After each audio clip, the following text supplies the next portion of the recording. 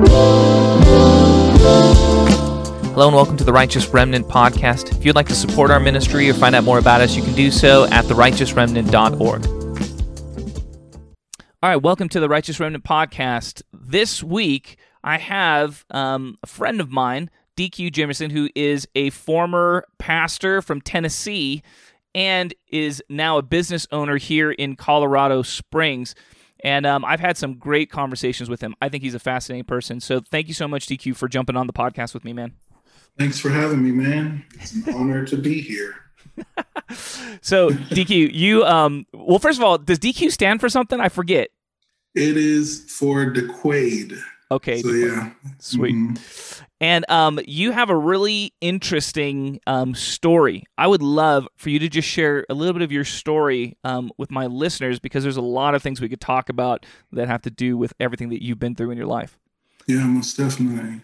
So, my story, man, I was born to a biological mom who was 14 years old and in Michigan. And when I was 4, moved to Tennessee. But around the age of 3, my mom's boyfriend began sexually molesting me. And that happened from 3 to about 5. And then I was taken and put into the foster system. I lived in a few places in the foster system. I was moved around several times. And there was this one home I lived at for a year where my foster brother, he molested me that entire year. And so after that, he was put away for a while. And I went on to the next place where I met this woman, and she adopted me and gave me her last name, Jimmerson. And she raised me, and she had 4 kids already grown, and she wanted more. So she adopted 3 boys. And, but I had already been through a lot of trauma even before 6 years old. And so it was something that was, in a sense,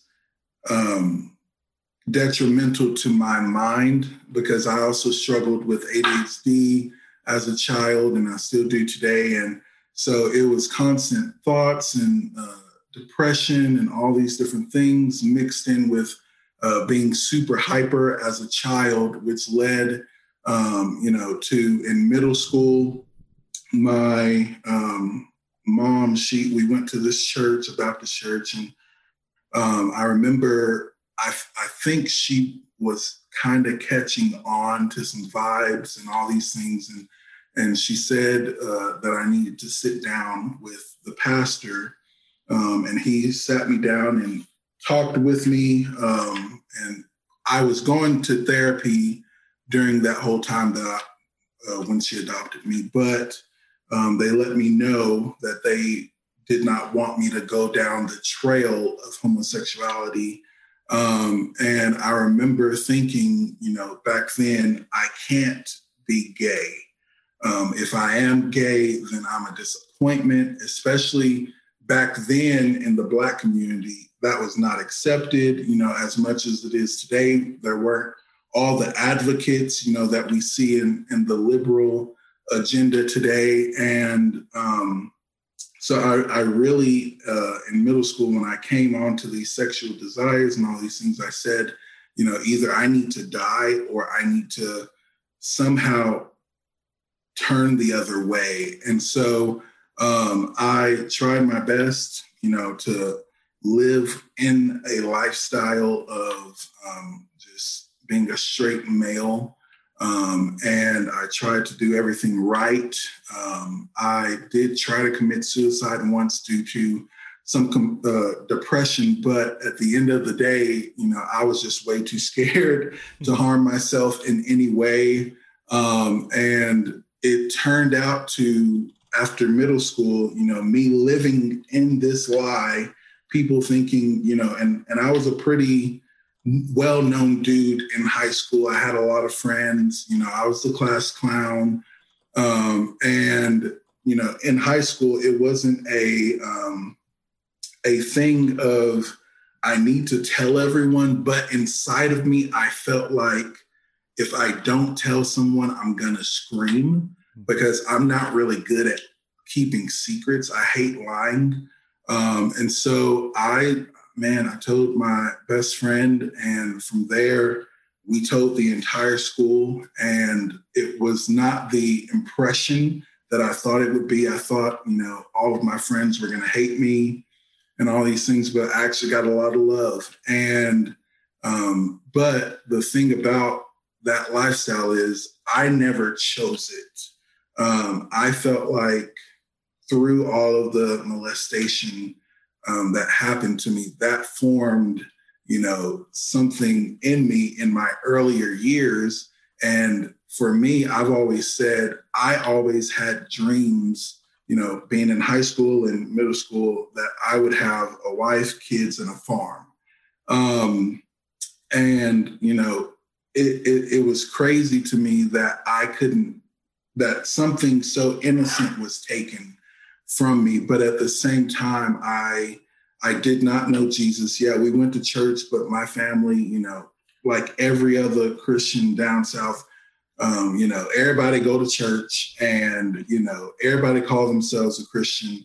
And so it wasn't the fact that I did not know Jesus. I just had not been exposed to him yet. And so when I came out, my mom, she came to me and said, I'm going to go straight to hell for what I'm doing and all these things. And, that pushed me more into the realm of sexual immorality and doing whatever I wanted to do. And I just lived it up. I had a job. I made good money and I would spend it on drugs and all these things.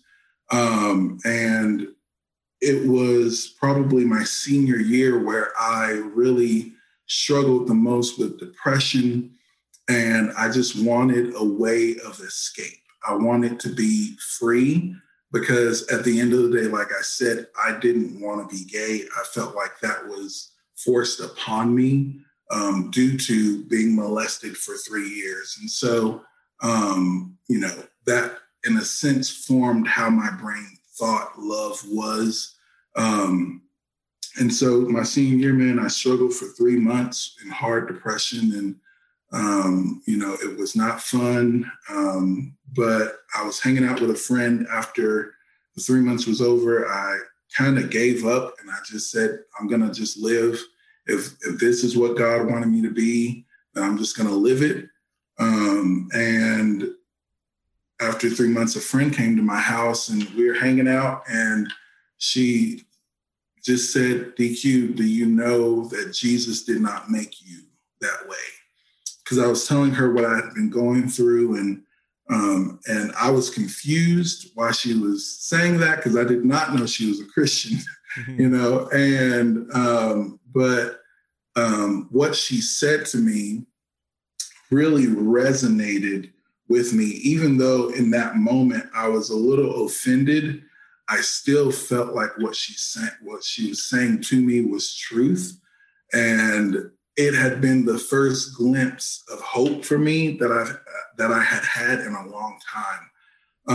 And not even to mention, I said earlier that I'm ADHD, but when I was, younger in high school, middle school, I took Adderall and it completely changed my behavior, how I felt. On the days that I didn't take it, I was the happy dude who can talk to anyone. But on the days that I took it, I was like a zombie. And so it added to the depression. But I went to this young lady's church the next week and the pastors there, the pastor, he was preaching that morning and he started talking, he was on a topic and then it changed like 15 minutes into his sermon. And he starts talking about how there's freedom for those who struggle with homosexuality. And it was amazing to me because this is really the first time I had really felt the presence of God.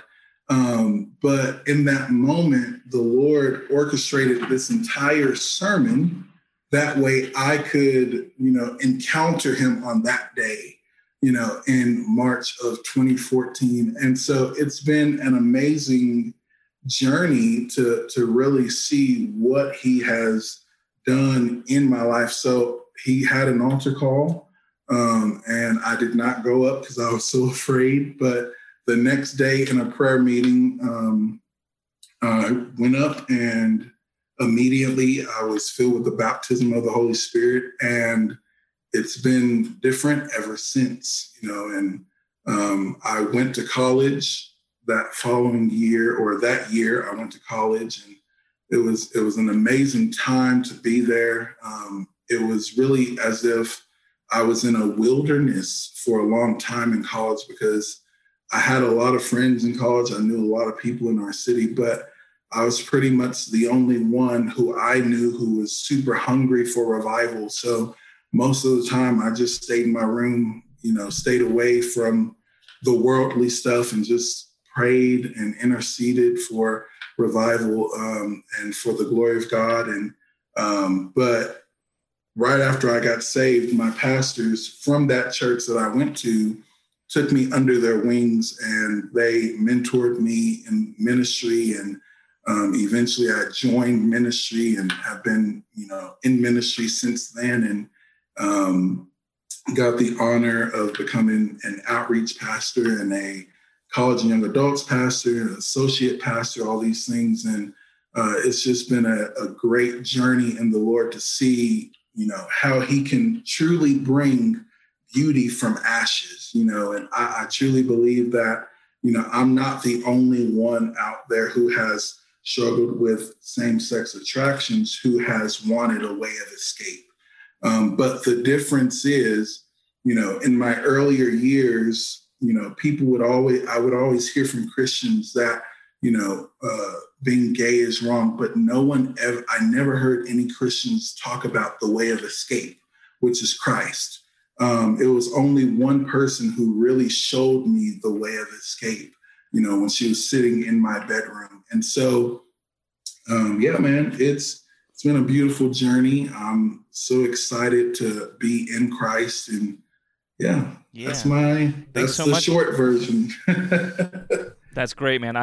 There's so many questions, because it's a fascinating story. I mean, first of all, let me just say this. I think this issue is probably one of the most important issues in our time for church leaders, for just average Christians, like this question of what does the Bible say about homosexuality? What's the actual truth about homosexuality? How can people be free? Is it even wrong? All of these questions, I think almost everyone is wrestling with some degree, right, in this time.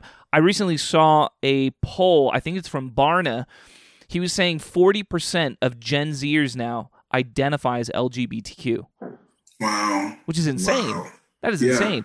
In the article I was reading that quoted the poll data, Barna was saying that not that many young people are engaging in same-sex activities, but they will still identify as LGBTQ, right? And I'm not exactly sure why. We could speculate. I know that especially for girls, you can kind of shift back and forth more so, right? Like you could sometimes feel same-sex attraction, and then that might be a new thing for you. And then you might think, oh, am I gay? Like maybe, right? And there's a little more fluidity in sexuality amongst girls.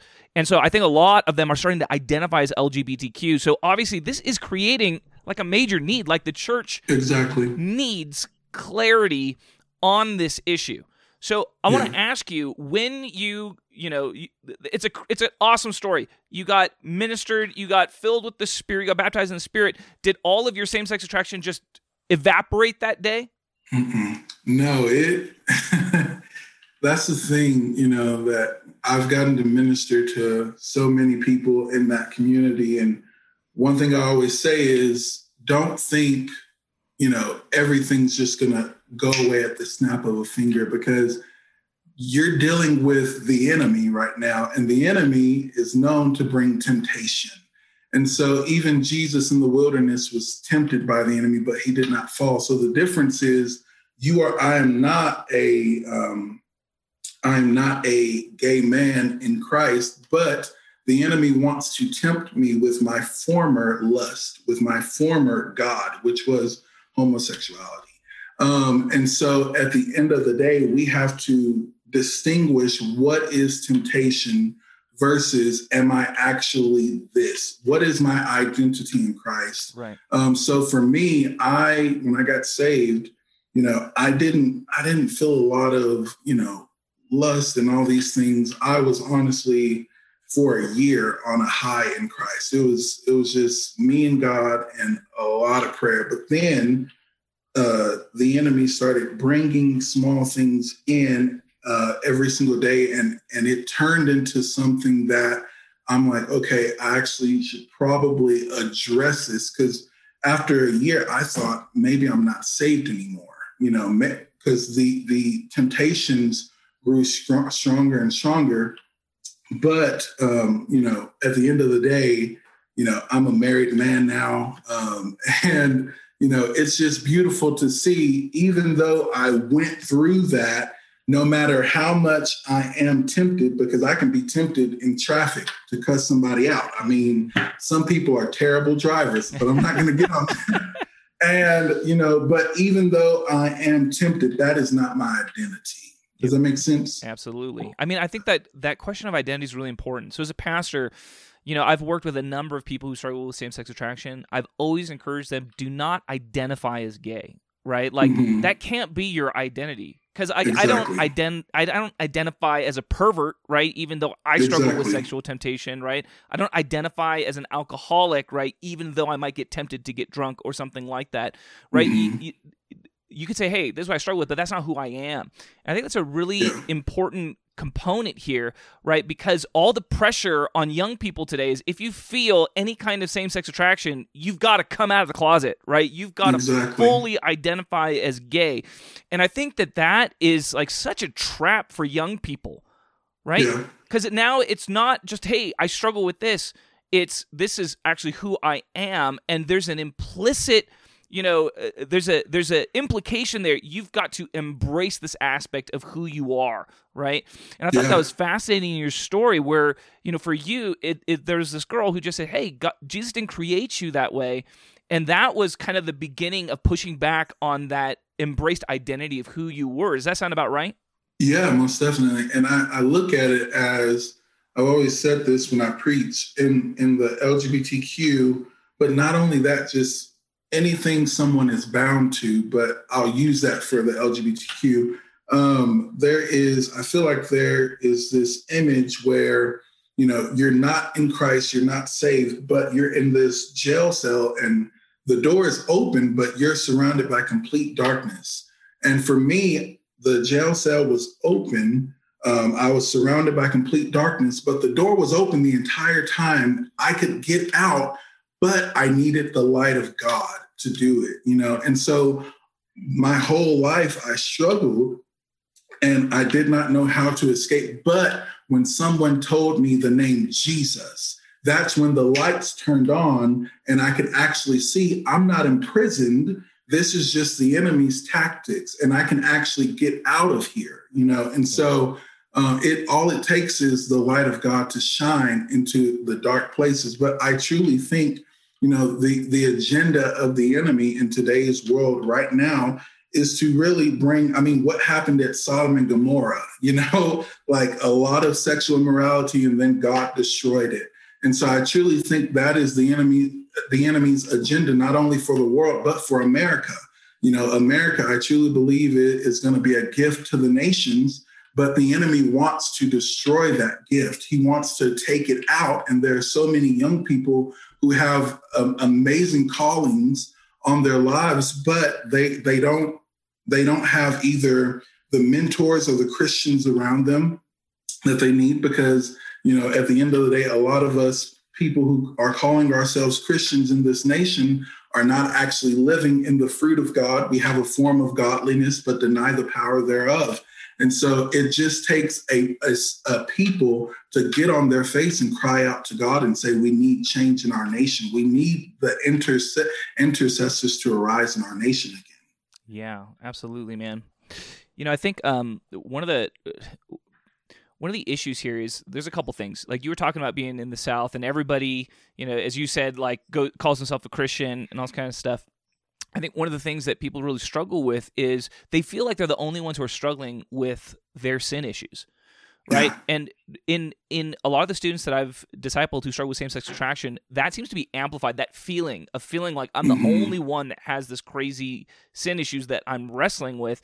And, I just want to tell people, like, man, everybody struggles. Like, for real. Like, everyone struggles. Pastors struggle. Like, we've had, Ravi Zacharias was, like, sleeping with all these women and, all, like, high-level Christian leaders are struggling with sin, right? And I always try to emphasize this. It's the key is, like, they're struggling, right? And there's a world of difference between struggling and embracing.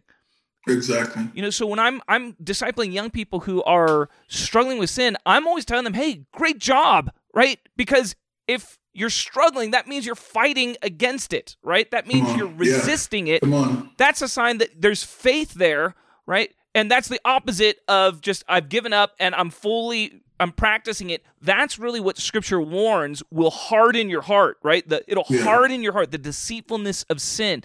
And so the idea of struggling is a good thing in a sense. I'm obviously not trying to condone sin, but I am trying to say that, look, everybody's struggling with stuff, and I just feel like, there needs to be part of the problem here. This is what I'm getting at. Part of the problem here is the religiosity in churches where leaders feel like they cannot show any kind of struggle with sin, something like that. Right? Like that's super damaging. And I know that a lot of people are in churches where leaders don't share what they struggle with, right? There's this appearance that the pastor never sins, or like the elders never sin, or any of the guys on stage never sin. And really what's going on is everybody feels like this thing where they've got to hide everything. And you know what? That's really destructive. And I think that that's really what the world is criticizing. If I could put this, in this way, like there's this accusation against the church. They're all hypocrites. They're all doing stuff, behind closed doors, and and they're liars. And there is a seed of truth to that, I would say, right? It's not that it's totally true. Like you can get real freedom, and that's kind of the next thing I want to talk about with you. Like, number one, how much freedom can you get? All right, in this area of homosexuality or any sin issue, how much can you get complete freedom where you never struggle with it again ever in your life? So that's the potential. And then number two, realistically speaking, how much freedom do you think people often get or is likely to get? Does that make sense? The two questions there? Yeah. So you will get as much freedom as you, I'll say, spend time with God for. So if you're actively in the Word, if you're actively in prayer, if you're actively in the presence of God, in His tabernacle, then yes, you will get freedom, and you can.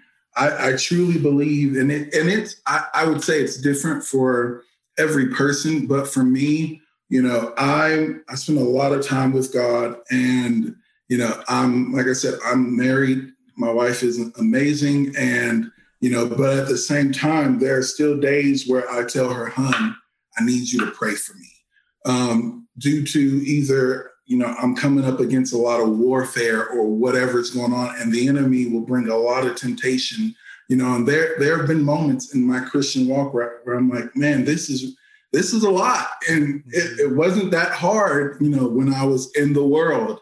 But that's what the enemy wants, and so, of course, I must be doing something right if, all these things are coming up against me. But I would say for, if someone truly wants freedom, they can experience that. But it depends, because I've seen a lot of people who I've gotten to mentor or talk to or pour into who have struggled with those with same-sex attractions. They have my first question when I see that they are falling is, how much time are you spending with God? Because at the end of the day, if you're not spending enough time with Him, if you're just reading a quick Bible verse every day or praying 10 minutes, you might stumble again. And you have to be aware of that. Paul said, I pray in tongues more than all of you. And Paul, he didn't struggle with same-sex attraction, but he had things that he struggled with. So if he prayed a lot in the Spirit, how much more should we, being even in this age that we are in now, where porn and all these things are so easily accessible. But yeah, what was your first question? I forgot. Yeah, how much potential freedom can you get? Like, is it possible? Like, because I think this is the dream that a lot of people who struggle with sin imagine. Like, they imagine they're just going to get prayed for one day by, like, some super anointed dude, and they're going to fall on the ground and shake for a while, and they're never going to feel that temptation ever again for the rest of their lives. Is that kind of thing possible? Does that even happen? I have had a friend who experienced that. One day they were in same-sex attraction. Then one day we prayed and they never experienced it again. To this day, they're married, to the opposite sex, and they still do not experience that. So in them, and I've heard testimonies where that is possible, but I think the key is, even if it's not, the Lord always, in every single Christian, he has a process of deliverance. He has a process of holiness. Yeah. And so as he wants us to be holy like he is holy, he knows the best plan for that. So for me, he's allowed me to still be tempted or whatever to these things. And he's saying, I'm going to let you go through this for the time being. Because and I think about Paul, when I think about this, he had thorns, and so at the end of the day, sometimes we have to go through certain things because the Lord will have thorns for us, and it will actually humble us, or it'll teach us about how to walk in holiness that way. Because sometimes, if we get delivered from something super fast, but not really learn a lesson from it, what's to say we won't stumble back into that later on? But if we actually learn, this is how to break free from it, this is how I can live away from it, then that's actually a better lesson. Absolutely. And so, yeah, that's good, man. Hey, DQ, I want to share a vision I had when I was in college. When I was in college, I was praying, and I had a vision. In my vision, there was a huge pillar in front of me, and on it was written lust. And in my hands, I had an axe and a hammer. And I was, with all my heart, I was trying to destroy this pillar in my life, right? And in the vision, I'm trying everything I can to destroy this stronghold. That's what it was. And after a couple minutes, I'm exhausted, and I look at the pillar, and there's the smallest little scratch on it. I was not successful at all. And I remember in the vision, I got so discouraged, right? So discouraged. And then the camera in my vision started to back up, and I started to see that I was in a room filled with pillars, right? There's so many pillars, right? Yeah. And what had happened, and the Lord spoke to me out of that, and was like, Dennis, you're so concerned with this one sin issue, but I see all of your sin issues. Come on. Right? I see all of your sin issues. You don't even realize all the ways, all the struggles that you have, all the strongholds, all the things I need to heal, all the things I need to work on in your life. There's so many of them, and you're consumed with this one thing, right? Yeah. And what he told me there was, Dennis, this is what I want you to do. When you fall to lust, I just want you to repent. And I used to repent for 10 minutes, right? God, I'm so sorry. I'm never going to do this again, right? And the Lord said, don't do that anymore. He said, repent for 10 seconds, right? Yeah. Repent for 10 seconds, right? And then start to declare my love over you. Right. And I started getting really good at that, where I would just, Lord, I repent for falling into this sin, and God, I want to live the rest of the day for you. Right. That was a genuine prayer. And I was just starting to declare, and Lord, I thank you that you understand me, that you love me, oh God, that you know me in my weakness and you accept me. I started to declare all this stuff. And what started to happen is I started to get such more consistency in my walk with God. Right. Because a lot of people don't understand, a lot of these sin issues, especially sexual sin issues, are tied very closely to shame. Right? It's really a stronghold of shame and rejection, right? And the nature of pride is, pride says, hey, I've got to get right before God will accept me, right? I've got to fix this before God will accept me, right?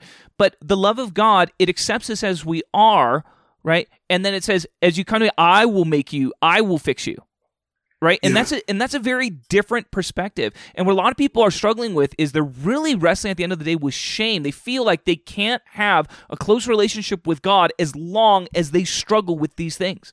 And I just Exactly. want to say, no, you actually can. You can have a close relationship with God. In fact, it's the drawing near in relationship with God that actually gives you the power, right, to resist that temptation.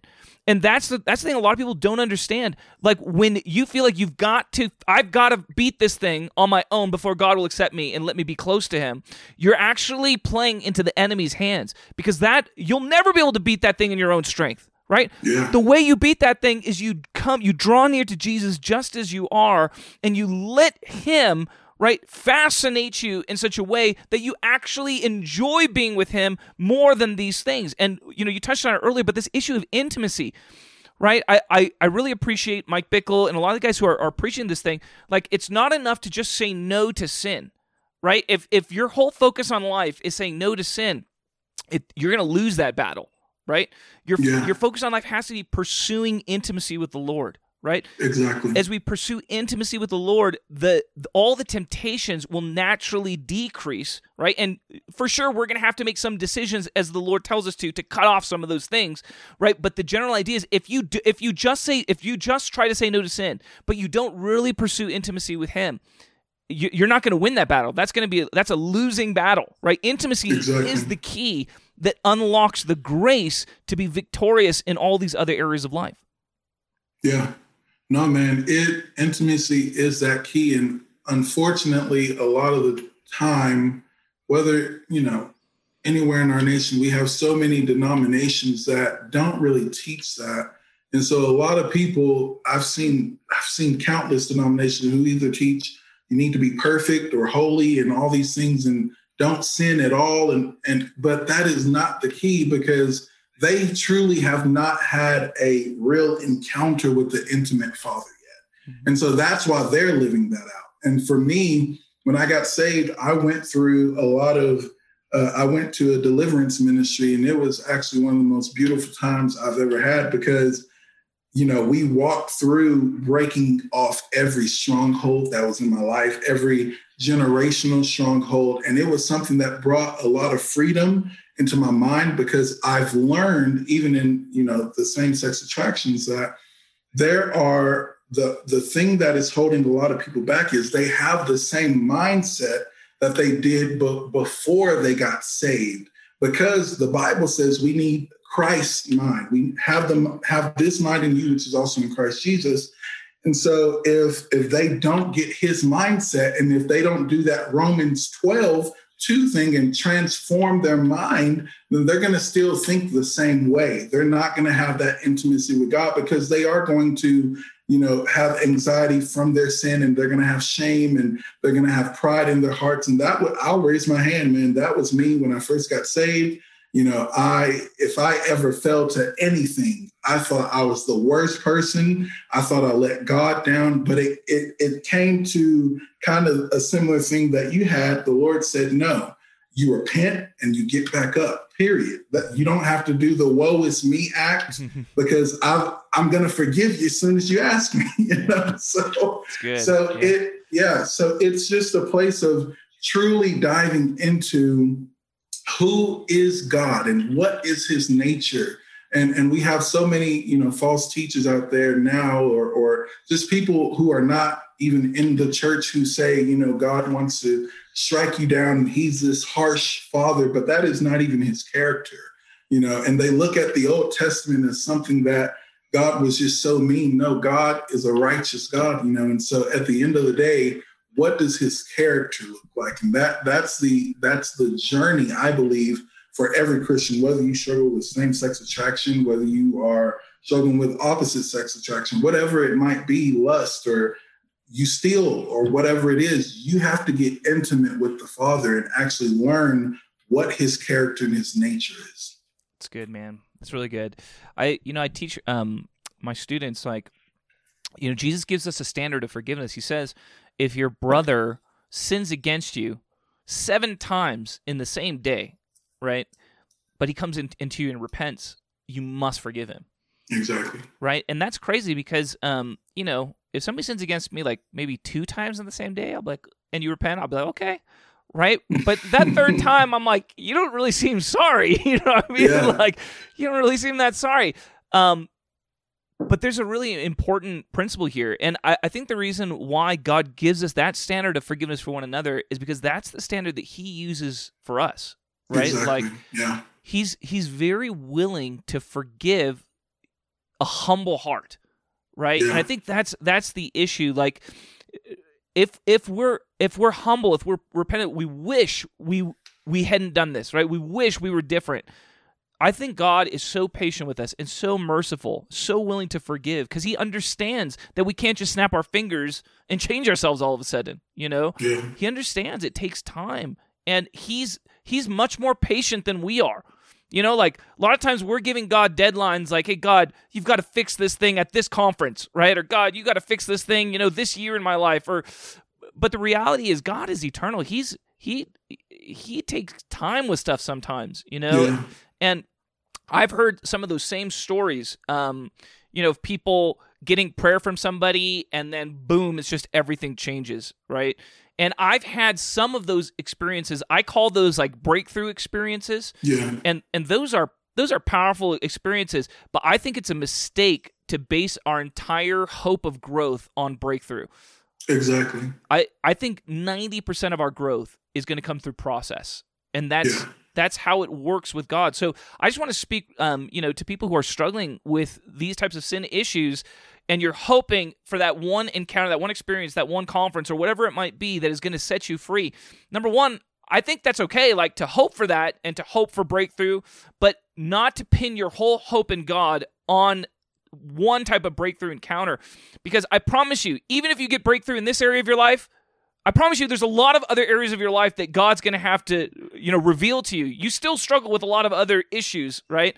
And God's going to have to reveal all those things. And most of those things are going to get taken through process. So I just want to speak encouragement, because I know people who have like tried to go to this conference, tried to get prayed for by this guy, and it's like not working, it's not working, and that's it. I tried the Christian thing, right? Mm-hmm. And I just want to say, like, hey, welcome to the club, okay? All of us are in this club, right? Where we've wanted God to do something in 5 seconds, right? That have taken other people decades, right, of process to get to the place of maturity where they are in that area. You know, I remember I once heard a teacher who said, you know, people are always asking me to lay hands and impart my writing anointing to them, you know?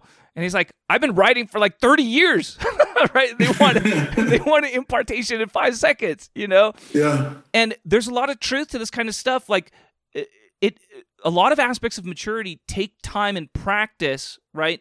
And discipline and stumbling and getting back up and running again and all of that kind of stuff. And DQ, I just appreciate, you know, your message on this, because this to me is a really important part of this. Like, the answer is don't give up. Right? Yeah. Scripture says a righteous man stumbles 7 times and he gets back up, right? The idea is not that you never stumble. The idea is that you keep getting back up and you keep pursuing the Lord. Exactly. And on that point, you know, in college, man, I stumbled multiple times to porn. You know, even though, you know, my day looked like, you know, me waking up, I literally got up at 3:30 in the morning. I prayed for hours before I went to class, but I still stumbled, you know. And in those moments, the Lord showed me in a vision during my prayer time one day. He showed me that I was in a sense a toddler or a baby learning how to walk, but every single time he would pick me back up, and I would have to do it again. Yeah. Until I learned how to walk on my own. But, you know, even the Bible, you know, and I think it's either Ezekiel or Isaiah says, young men will stumble and fall, but, you know, those who have hope will get wings and mount up on wings like eagles and all these things. So we have to learn at the end of the day, you know, we're going to mess up. It's probably going to happen because none of us are perfect. But what are you doing when you mess up? You know, are you going to the face of the Father and saying, what must I do? You know, how do I get up from this? You know, with a repentant heart. But yeah, man, it truly, we all are, you know, those infants, and sometimes we're going to fall, and it's okay, you know, but we don't condone sin. And that's the thing I tell my people who I talk to. I say, don't allow the sin to be common. Don't allow it to be something that you like, because God still hates sin. God still wants us to be righteous. But as you said, he's super patient, and purification, it is a process. I look through the Bible and I see, the people in the New Testament. I see all of these people, they went through a purification process. It wasn't some instant thing, maybe Paul, but it was still a purification process with him. And, but we live in America, and, we can go to a restaurant and get our food in 3 minutes, and so everyone wants the quick thing, but that's not always the gospel, so yeah. Yeah, absolutely. Okay, a couple questions. Number one, if you're a believer who's struggling with same-sex attraction, like this is a real struggle for you, what would you recommend, right, that they do? Is there a book that they read? Is there, a conference? Like take your average Christian who's struggling with this issue. How can I find freedom in this area, DQ? So for me, I do know, I cannot remember her name. Well, I'll just say this. I am actually starting a YouTube channel in probably a month, and it will be I'll have a lot of teachings on it with this area of same-sex attraction and gaining freedom. And the YouTube channel will just be my name, DQ Jimmerson. So they can go there. I'm not a huge book aficionado, even though I have like 500 books. People just keep giving me books. So, but I would say there are so many, YouTubers I've seen, or just a few actually, who I've seen online who have broken out of that world and have freedom in Christ. So just go on YouTube and type that in. But for me, really, I had to go through a lot of this by myself. I didn't know any other people for probably 6 years, maybe 5, until I really started ministering in that area, who had come out of that. And so for me, I had to deal with a lot of it by myself, but that's why I'm actually starting the YouTube channel, because I don't want people to have to go through it alone. For sure. Because for me, it was a lot of learning and, okay, this is what needs to happen. And so I'm in a place now where I see, the Lord, he's awakening, a lot of people who have struggled in that area. And I know Papa Lou, he's had a word that, 100,000, or was it Bob? Was it Papa Lou or Bob? Can't remember, but there's a word out, that 100,000 LGBTQs would be saved and give their lives to Jesus. So, I'm praying for that on a daily basis. That's awesome, man. Practical question. I know that one thing that's really important for anybody that struggles with sin, especially in the area of shame, it's really important to be able to confess it, right? Because if nobody knows what you struggle with, then it really becomes a stronghold of shame. The enemy just torments you constantly with that thing.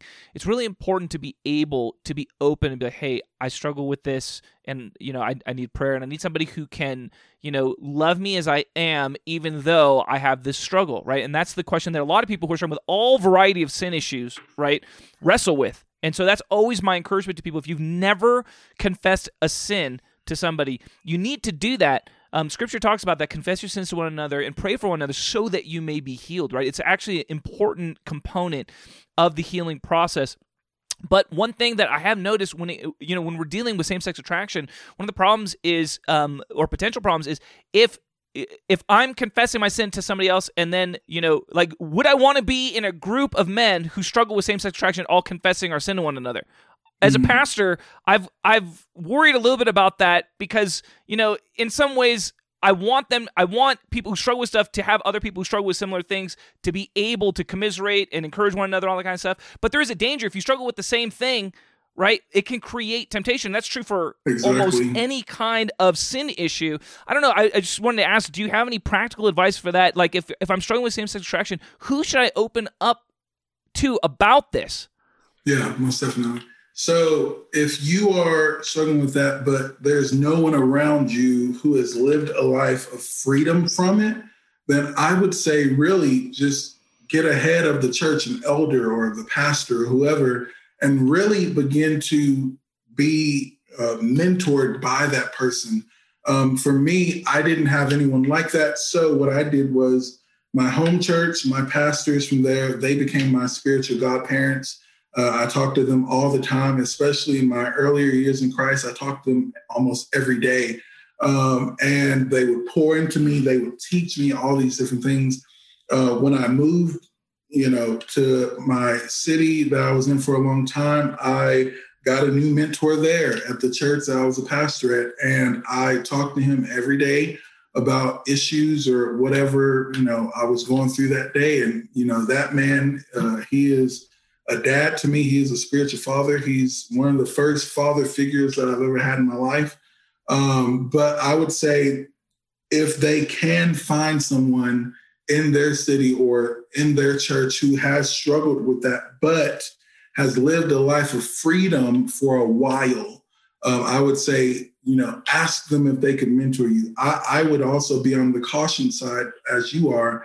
If you see someone who has struggled, but both of y'all are super young in the Lord, yeah, you can, be advocates to one another and you can help each other, but don't go too far in it, because I wouldn't want you to, stumble or create something that the enemy, he's always prowling. So we have to be aware of the times that we're in, and we have to be aware of what's going on around us. So but I would I always just try to find someone older who's a lot wiser than I am, because older people are just a lot wiser. So, sure. And they've lived through a lot, so just find someone who walks in holiness. They don't even have to, have struggled with same-sex attractions, because you can find books and, videos online for those things. For sure. Yeah, that actually provokes another question, because one of the things that I've seen in ministering to people who struggle with same-sex attraction is oftentimes, to me, it looks like there's some type of rejection from a same-sex parent, right, or abuse in a lot of cases, okay? Yeah. Now, DQ, this is a long time ago now, about 15 years ago or so, was it that long? Maybe 10, 15 years ago, I remember I did all this research online, and I found numerous studies that showed that there was a link between abuse and same-sex attraction. In randomized studies, what you'd see is about twice as many people who identify as LGBTQ would report some type of sexual abuse in their lives versus the control group. And what happened in the past 6 years is those studies disappeared from the internet. It was one of the craziest things that I saw as, a leader in the church. Like, I could not find those studies on the internet anymore. Instead, every point of research on this topic pointed back to studies at like one of the UCs, like UC Davis, something like that, and they're all saying there's absolutely zero link between abuse and same-sex attraction, and that just doesn't line up with the testimonies that I've heard from lots of people who've struggled in this area, and from the data that I saw prior to the scrubbing of the internet and this kind of stuff. So I just want to ask you, do you believe that there is any kind of link there? Yeah, most definitely. I actually totally agree, because I studied that same thing, and it's not on the internet anymore. So, and I've seen it's honestly the agenda of the enemy. There's this agenda out that they, especially, and I don't want to get super political, even though I love politics, but it's really the agenda of the left is to push that it's super normal, all these different things. But honestly, for me, I was molested by men. I did, even after I was adopted at the age of 7, I did not have, a male figure. My mom was a single mom. She was a single woman who adopted me. I didn't have super male figures around me and all these different things until really, my spiritual parents, all of them who have poured into me, they've really been the fathers that I never had. And I've seen countless of times, whether it was being violated, by the same-sex parent or a same-sex cousin or a same-sex friend, or even I've seen a lot of the time in women that the reason they, go into same-sex attractions is of their father figure. They may have had a father who did not care for them. And we know that the father is crucial for the home, and so a lot of fathers, in our world today, they have just been absent in their parenting duties and all these things. And so that can also cause, trauma and bring same-sex attraction to people as well. But it is totally a lie if people say that you're only that way because God made you that way or you were born that way. That is total. God would not create something, and this is the key. God calls that desire an abomination. And so in all of that, why would he create a person to be that and be contrary to his word, And so there has to be something that happened. And I also even think even if something like that does not happen in one's life, there could be generational curses on their bloodline that have caused the enemy to do certain things in their blood because or in their lives, because if you are not saved, the enemy has legal right to you, and until those things are broken off of you. Yeah, that's good. That's good. One of the reasons why I bring up some of those links there is because you mentioned this idea of getting mentors and fathers and mothers. Yeah. I just feel convicted that the idea that real spiritual fathering and mothering is one of the great keys in this area, right? Yeah. We have a generation. I just feel like what we're dealing with in our culture right now is the symptoms of a rejected generation, right? A generation that have been rejected by their parents, right? Either through abortion. Okay, sweetheart. Sorry, that's my daughter. Either who have been rejected through abortion or through, all the development of LGBTQ stuff, or there's like a million different manifestations of this rejection where parents, they don't value their children in the same way in a general level, right? Obviously, there's lots of exceptions. But my point is, this is a lot of what we're dealing with, and the answer is that we need the church to arise with the real anointing for real mothering and fathering, right? Exactly. Which is, hey, like, this young person has all these issues, right? They have all these problems, but they're mine. Yeah. But they're mine. I can't get rid of them. I can't cast them off. They're mine. And I feel this sense of responsibility for them. And I'm devoted to them, not just how I can use them to build my ministry or my organization or what I'm doing, but how I can really believe in them and their potential. And I just feel like we have to have this in the church. We can't have this pattern where young people feel used to build ministry organizations rather than the organizations being used to really pour into young people and love them and care for them and be devoted to them and all this kind of stuff. I feel like spiritual mothering and fathering is one of the keys to deal with this on a national level. Yeah, most definitely. I think also, with that, the Lord says in the word that he's going to return the hearts of the fathers to the hearts of the children, hearts of the children to the hearts of the fathers. So my godparents did an amazing job because my family, they're not saved. When I got saved, my family told me speaking in tongues was not of God, So my godparents, they would tell me my identity. They would pray for me. They would speak identity over me. And they even taught me, this is how you hear God. And through those tools, through those keys that they taught me by being on the phone with me every single day, it put in me something that I never experienced before, and that was identity. And I truly believe the parents are the ones, here's the thing, God creates identity, but the parents are the ones who God uses to instill identity into their children. And so if it doesn't happen, we're all just going to be, we're not going to have our right identity, and we're going to be swayed by the identity of the world But all of my spiritual parents that I've ever had, in my saved life, they have all done a tremendous job. And, they sometimes didn't understand, the temptation of same-sex attraction, but they would always take me into the word and show me how my identity fit, and how the Lord had created my identity and what purpose he had given, and so it's a beautiful thing when we really have parents who pour into us. And that's why I tell young people all the time, if you do not have parents or grandparents who can mentor you, find someone in your church who you see has a relationship with God, who you see walks in holiness, because you need someone to pour into you. All the greats in the Bible had someone who poured into them, Elijah and Elijah, so At the end of the day, we all have to find that person and say, hey, I need you to be a covering in my life, Yeah, that's good, man.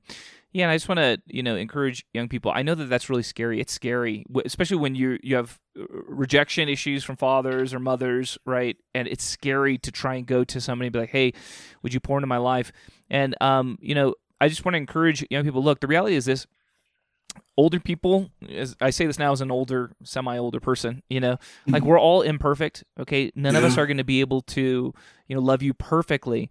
But there's lots of older people that have the heart that they want to help, right, in the ways that they can, right? And I just want to encourage you, that person doesn't need to be perfect. Lots of people think, oh, I've got to ask the senior pastor if he'll be my spiritual father or something like that. Maybe, but a lot of times the senior pastor is pretty busy, and it's hard for him to give you the time that would be, helpful for you. But I'm sure there are older brothers in the faith. There are elders. There are, older men that if you see wisdom, if you have respect, you've seen them care for their children well. Some of those people can be someone who is a great mother, father in your life, right? And I personally subscribe to the theory, you can have multiple mentors. You don't have to have just one. I think it's healthy to have multiple mentors because, mentors have different areas of strength that they're going to be able to bless you with. And no one mentor is Jesus, who is strong in every single area. Yeah. All right. Well, DQ, I do want to say, anything else that you would like to share on this topic, as we get ready to close up here? Yeah. Well, the Bible, like you just said, the Bible says, why is this a man who has multiple counselors? So that shows you right there, that it's okay I have 8 spiritual parents. So, I talk to a lot of people, and I have a lot of people in my life who, from all over the nation, who I've seen, have amazing testimonies, but also I just see their life. Some of them have great stature in ministry, but I've gotten to see this person walks with God, and that's what I want at the end of the day. Also, I'll just say, for anyone out there who struggle with same-sex attractions or anything at all, the goal is not to, like we said earlier, to walk in shame, but get help for what you need help with, and truly seek out the Lord in those things. Because for me, there have been many times in my earlier walk with Christ where I felt like I was just a bad son to God. I felt, just terrible. I felt like I wasn't doing enough. But then the love of God transformed that. And now I'm in a place where I don't have to strive. I don't have to work hard to be, one of my father's sons. I am a son of God. And at the end of the day, my identity is not that I'm a pastor or that I'm a great preacher or a great worship leader. My identity is I am a son of the living God. My father has 1,000 cattle on 1,000 hills, and that is who I am. I don't have to strive to be a perfect male. I don't have to strive to be a great husband to my wife. I just have to live with the Lord and allow him to work those things in my life. And so at the end of the day, I'm praying for all of you out there, whoever's listening, whatever you're struggling with, at the end of the day, just seek out the face of the Lord. And I promise you this, he will not let you go. He says, if you draw near to me, I'll draw near to you. And that's that's been one of my favorite verses for a long time. And in my quiet time, I literally just sit there and I gaze at the face of God. And so I pray for you all who's been listening. And I just pray that your life with the Lord is exuberant and that you just fall in love with him. That's awesome, man. DQ, thanks so much for coming on. I'd love to have you back on to talk about some critical race theory. We didn't even get a chance to get into that stuff, and I know you got a lot to say on that too. Yeah, it's going to be fun. Come on, man. That'll be next time, brother. Well, man, I appreciate you so much, brother. Yes, sir. Thanks for having me, man.